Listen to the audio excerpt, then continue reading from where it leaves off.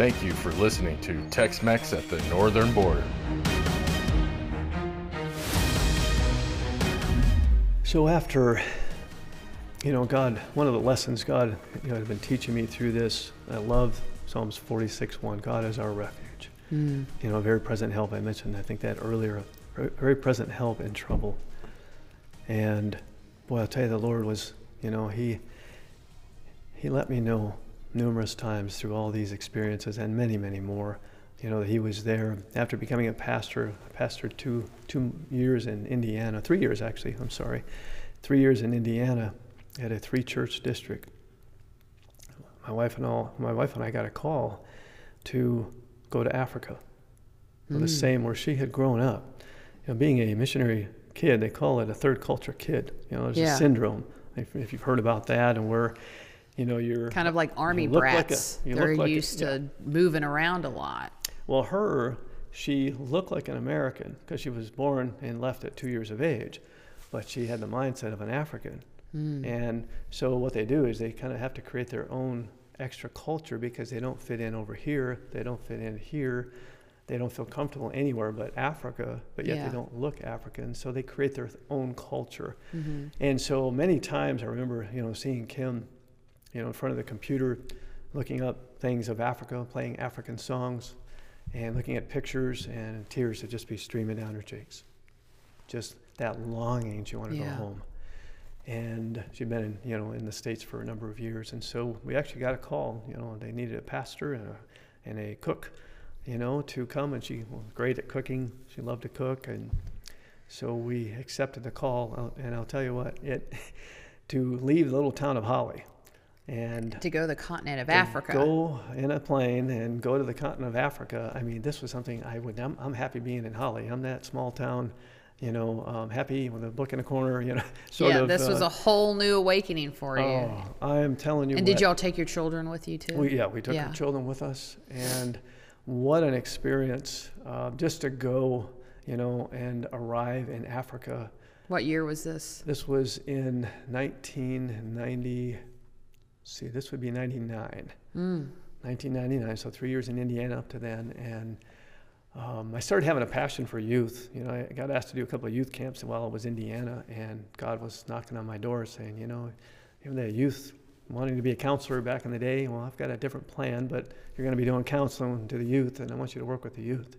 And I was pretty excited about that, and I felt that passion grow for the youth. So this was at an academy over there, an Adventist academy, that missionary kids, mostly missionary kids, came from all over the world that were serving, sharing the gospel in every part of the world. I mean, it was 26, 28 different cultures of youth that were on this campus, about up to 100 kids every year, and great size, and a taste of heaven. It was the most amazing experience. So I remember waking up the first morning and opening my door and looking out, and I'm seeing Africans, in the distance. You can see down the pathway, and I'm like pinching myself. I can't believe, I said it over and over, I can't believe I'm in Africa. I was so excited. And of course, I'm a nature lover, and I'm a snake lover. When I was young, I used to sit from 5, 6 years of age, and every Friday night when Sabbath would begin, I'd open up we had a special nature book, a huge book, and I'd open up and I'd come to this page of cobras. And they flare up, and I was always excited. I'd read all about the cobra and look at that picture for a long time, and I was so excited. They have snakes here. They actually had cobras there and everything. So I was pumped. I'll tell you what. I taught PE as well. Was director intramural program, and then a pastor was my first my biggest part of the job there. Pastor on campus. Preaching every Sabbath, and it was a trainee, so I was able to work with the youth. First thing I did, which was really important, was to form a 12 prayer warriors. Before really anything took off. Once the kids came to school, found 6 girls that had found out who were the spiritual ones that would really be the powerhouse spiritually on campus. 6 guys, and we made it kind of fun. They'd sneak off after Friday night vespers and sneak out of the dorm, and got permission from the deans, of course, and come to my house, and we'd have prayer sessions. And I'll tell you what, the Holy Spirit used them. So it was wonderful because I helped teach them how to teach them how to preach. Yeah. And they let out and did pretty much. I usually preached most Sabbaths, but we'd have special week of prayers and then, help them learn how to preach. And they would give they taught the Sabbath schools, even tough subjects. I'd teach them every Friday at lunch at the, around a big table. Mm-hmm. They'd write down their notes and they would teach it, team teach it, So it was a training grounds. It was so much a joy. And the effect of these 12 prayer warriors was really rather astounding. They started reaching out, and they were praying with the other kids, and they were trying to lead other kids to Jesus and get other people to pray. They led out in prayer Sabbath afternoons. We'd go in town, we'd sing to, the people in town. We'd go door to door handing out tracts. And did your children and your wife go with you? They did, yeah. They'd often go and participate as well. We had a full bus. Everybody was excited about, sharing Jesus. Wow. One instance, real quick, we were handing amazing facts out at the entrance, and one guy was walking by, and most people would walk or ride a matatu, a bunch of crowded people on a bus, and he was walking by, and one of the kids handed him an amazing fact and started talking with him, and he didn't know really much about it. He believed in God and everything, but had not really found any church or knew much about Christianity, and so they said, hey, there's an Adventist church up the road, African, church, and so he went, and he gave his life to the Lord. They have all-day services. They love it. They can't get enough. Until just before the sun goes down, then they'll go home quickly because there are wild animals. Oh, there. yes, that'll come out at dark. We have leopards in the area, lions down the road, not real far. I mean, this is Africa. Tarantulas, you name it, just, wonderful wildlife. So this man gave his life to the Lord, surrendered everything, and on the way home, he was hit by a matatu and killed. Oh. So, and we shared the testimony with the school and with others. I mean, it's so powerful. There's rejoicing more than the sorrow and sadness of him, losing a life, because the matatu is very dangerous to be out anywhere on the roads because they're, so close, and the roads often had drop-offs. But he lost his life, but yet he gained his eternity. Right. And he's just resting, waiting now. I mean, so it was astounding to have miracles like this happen. The first year, I think there were 20 of the youth that gave their lives over, surrendered to Jesus in baptism. We had a massive baptism. Next year, 18 baptisms. The kids were just being on fire and really, lighting it up for Jesus. It was just it was like what heaven would be like.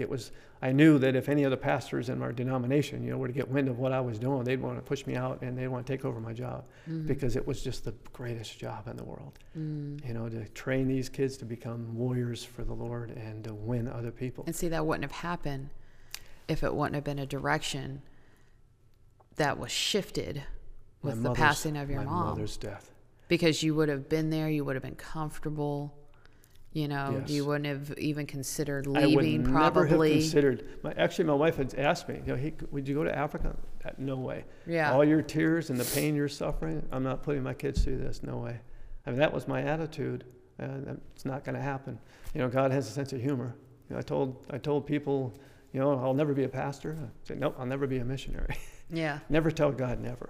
Right. And he had different plans with that. But yeah, the tracing, and it's interesting, I actually began writing a book the last year I was in Africa. We were there 6 years. Wow. And I actually began, and I'm not out to really promote the book at all, but, I started writing the book, and I got all the stories of all these experiences of what happened, with a lot of the youth. I mean, they had youth, one young lady, wanted to give her life to the Lord in baptism, but her parents told her that you will not, we'll be showing up and we will be carrying you off the campus. Oh, and where she was afraid the night before, and I said, look, he who loves father and mother more than me is not worthy of me.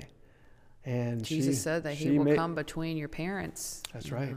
So she took a stand, and she said, I'm going to be baptized. Even if he shows up, I'm going through with this, Pastor Curt.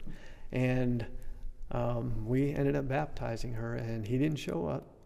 And she went home shortly after, and I was, of course, waiting, what's going to happen? You lose your life sometimes, in this kind of thing. And she came back, and she said, big smile on her face, Natalie. She said, Pastor Curt, she said, when I got home, I talked to my parents, and my dad said, I respect you for taking your stand like you did. And he's like, I appreciate, and I'm proud of you. So, the astounding power of God, how he worked. But back to the story that you were tracing of how this all began. I wrote all the chapters. I think it's like 13 chapters, but I couldn't figure out how this all started. And so I had almost the whole book finished, and I'd sent in the material, and the publishing said, yes, we'll connect with you, and we want this to happen. And I was sitting one day, and I was talking to God, and, Lord, where did this all begin? Yeah. And then it was the Holy Spirit, whispering in my mind, saying, it was your mother's death. Mm. And it just hit me like a lightning bolt. And I thought, wow. And so the book was finished, and I wrote the first chapter last. And this is the chapter that I entitled, in fact, in memory of, this book was written in memory of my mother, Betty Jean DeWitt, was killed in a car accident in 1993. I have sorely missed her all these years, but can't wait to share these stories with her when hopefully we embrace once again in heaven. Mm. And the first chapter is the day I tried to kill Jesus with that rock, with the cross. With that anger, yeah. Yeah. So that's why this all happened. Now, does it bring a smile to my face and my heart to think like, oh, good, yeah, my mom had to die in order for me to do that, and that makes me sad. Yeah. I wish maybe it wasn't my own stubbornness. I don't know. But see, he's a multi-purpose, multifaceted God. Mm. Many things came out of this that... but see, with her passing, those other two women may have not come to Christ from the funeral. My sisters, my brother, my father, so many people around the area, the family. It's like a domino effect. It is. God has many purposes. It's not ever just based upon one. For me, I realize, and I wrote it in the book at the end of that first chapter, had my mother not died, I would not be a missionary in Africa trying to teach these youth about Jesus. I would never have done that. Now, could he have used someone else? He could have. But he has reasons and purposes, and I understand. And now later in life, I understand even more, much more, where he has brought me to the point of, I praise the Lord that he allowed her to be killed that day. Mm. Now, you won't probably hear very many people say that, and it's not because I have anything anybody else can't or doesn't. But the bottom line is, I trust him because of my life experiences. I know that he doesn't make mistakes. Mm-hmm. I know he allowed it, and it saved me. Some of the things I wrote at that last chapter, these are some of the elements. When you consider any of them, I'll read a couple of them real quick. Oh, absolutely. Share with you. Yeah. When you read and think of any of these, for if you have lost a loved one or having a hard time trusting God with it, let me remind you of some life-saving facts. Number one, your much-loved mother can't be tempted by Satan any longer. This is all I used to remember all I need to remember to bring a smile to my face when I'm missing my mom. Satan can't touch her anymore. Right. She's not suffering. She's not feeling anything. No pain. She's just resting like sleep without the dreams, waiting to hear the voice of Jesus. The next face that she's going to see is Jesus. The next voice she's going to hear is Jesus. Saying, get up. Time to awake. Number two, remember this. And I use different characters. Your own dad is sleeping peacefully. And it will seem but a moment until he sees Jesus coming to take him home, like I was just sharing. Number three, your close brother's eternal destiny is forever fixed, and it's held in God's hands. Mm. And number four, maybe God allowed your wife's death to save her from being eternally lost. You wouldn't have it any other way, would you? Number five, God most likely turned others' lives around because of the death of your priceless child, or priceless mom in my case, which you mentioned again with the two ladies at the very least, but it saved her son. You're probably, you and Tim are probably like, my wife and I, I pray every day, Lord, whatever it takes, save my children. And if it means my death, I lay it down 100 times over. Are your children followers of God right now?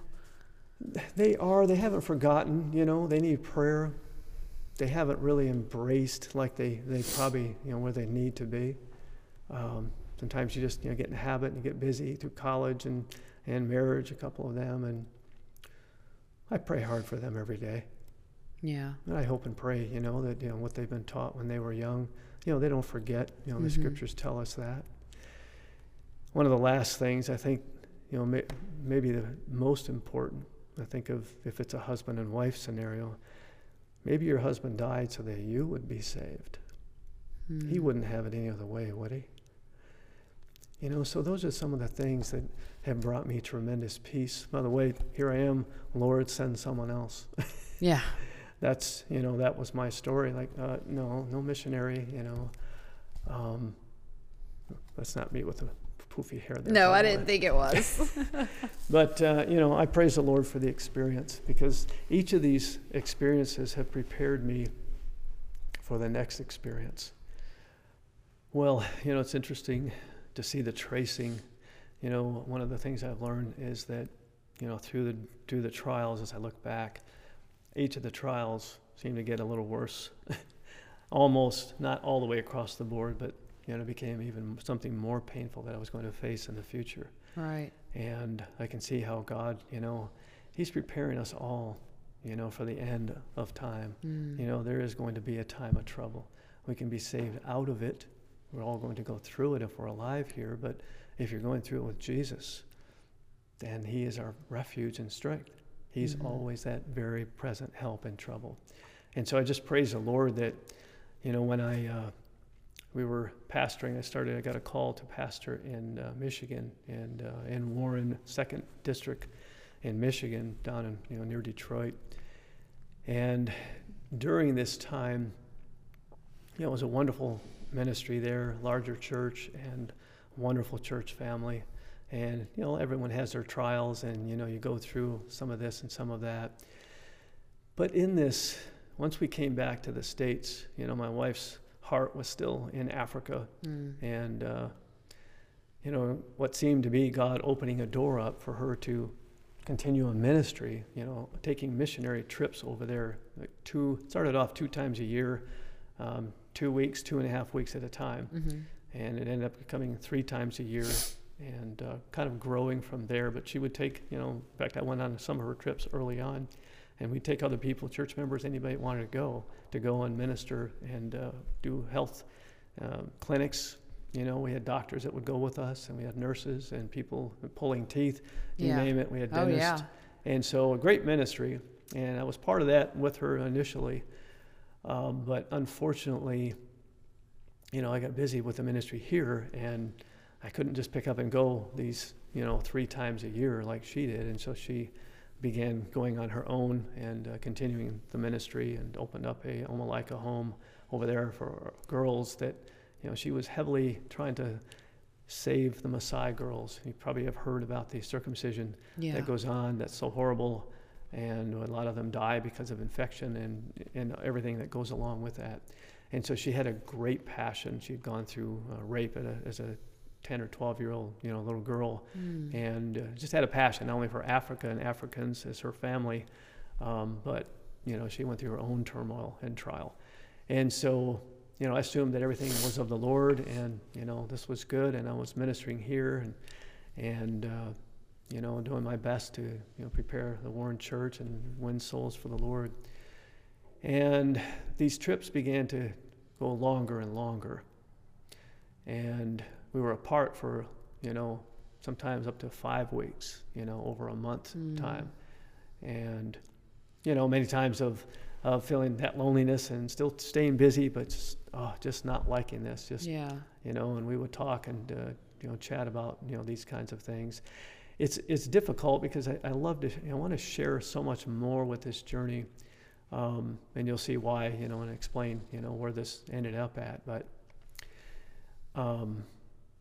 while she was on a trip one time, this was in 2014, I noticed that our marriage was kind of starting to drift emotionally, after those return times home. And, the Holy Spirit was, talking pretty loud, and there was a danger that was in the midst, of these trips year after year after year. And in 2014, our marriage was strained. There was a lot of pain. The kids are starting to get older. They're older. Most of them are. I think all of them were after the first year. Yeah, Ashley was in 8th grade, and then in academy, into a boarding academy. We didn't have any academy nearby, and so they went boarding school. So it was largely, Kim and I at home.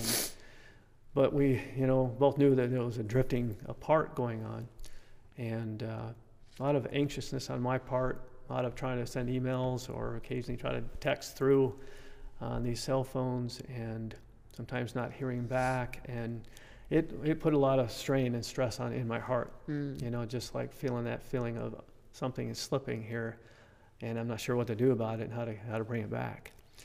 And so while that was going on in 2014, my daughter had come over and visited. She was living in Berrien Springs, that older daughter, Stephanie. And she came and stayed with me the weekend, and she never did that. This was very unusual. And I remember that day, I always rode my bike. I ride real hard, 6-7 miles real fast around streets of Warren, literally on the sidewalk, and just trying to get, stay healthy. And so I was into the healthful living, vegan eating, you name it, really trying to be healthy and following those eight laws of health. And I guess what they tell me later is I came in and I kicked off my shoes. My daughter was in the downstairs bedroom. So I kicked off my shoes and I dropped like a rock. It was sudden cardiac collapse. So your wife's gone. She's gone to Africa. You come back from a bicycle trip or whatever, right. For the day. Your daughter's there for the weekend, and you just come in and you just drop. Everything just shut down. There was no precursor, no heart pains or chest pains or anything. Literally immediate collapse. Oh my goodness. So, and they call it cardiac collapse, I think is what they call it. And so I dropped, and she heard the thunk, or a couple of thunks, whatever it was, and she heard from downstairs, and she came upstairs, and here her dad is laying on his stomach with these bike shorts on, and total drenched in sweat, and my head was actually up on the first step. So picture this, body laying out on the hard floor in front of the doorway. My head was up on the first step, slightly turned sideways, and my eyes are wide open. Oh my goodness. And I'm gone. But it's the gases that escape, I guess, when your heart stops. It's in process of gases coming out. And it sounds like somebody is still breathing. And so she said I was bleeding. I had hit my nose somewhere in the fall. And I also had hit the back of my head and had a huge, really big welt in the back of my head. It was, it actually caused the loss of hair in that spot. It hit so hard. And so I'm laying there, and she, of course, the panic mode, not panic, but I got to call 911. And so she grabbed a phone and got 911 on the line and said, my dad looks like he fell and he's still breathing. They were asking, is he breathing? He's still breathing, she told them, but she didn't realize that I wasn't. Right. And, he's bleeding. It looks like he hit his nose or, his head or whatever. And so they said, okay, we'll send someone over. And they literally hung up with her. They didn't stay on the phone with her. I don't know if this was protocol, when they're not sure about what exactly is going on with this man who's laying sprawled out, on the floor with blood coming out of him. And so she went and hung up, and she went and took the cat back down, put it in the bedroom, came back up the stairs, and she looked at me, and she heard there's a last sound that comes out. That's the final, there's no more gases escaping. And she saw that I was turning purple immediately and then turned blue. And she realized that things were more serious. And so they had actually put the call out to not be a non-emergency call. Oh, no. They did not turn the lights on, I heard later. They just took their time getting in their ambulance, and it was only 2 miles away. And they took their good old time getting out. And so said, my dad stopped breathing. He's turning blue. And so they contacted them, and they turned the lights on wherever they were in the journey. So they figure that I was dead between 10 and 12 minutes. That was it's somewhere between 10 and 12 minutes that I was brain shut down, that I was dead. So this is not just a near-death experience. That was a sudden cardiac collapse. My heart stopped. So this was it. And so they told her that we got to get him turned over. We're going to start pumping on his chest. You're going to count to 200. You got to just get that, pump that oxygen in to save the brain. And so she was able to get me turned over. She's just a thin, little. I'm sure she's small too. Yeah. She's small. But she got me turned over and started pushing, and they finally arrived. She let them in, and they had to shock me twice. in order to get my heart started back up again, but they weren't holding out much hope. Because after 5 minutes or longer, I mean, your brain is going to be brain dead, and there's not much hope that you're going to come out. There's not very many people that come out of that long, being without oxygen. And so I was in a coma 5 days. Of course, my wife is in Africa, and I'm oblivious to everything. People ask me, and they ask me, I start telling my story, I was actually dead between 10 to 12 minutes. Well, what'd you say? Because of all the stories and the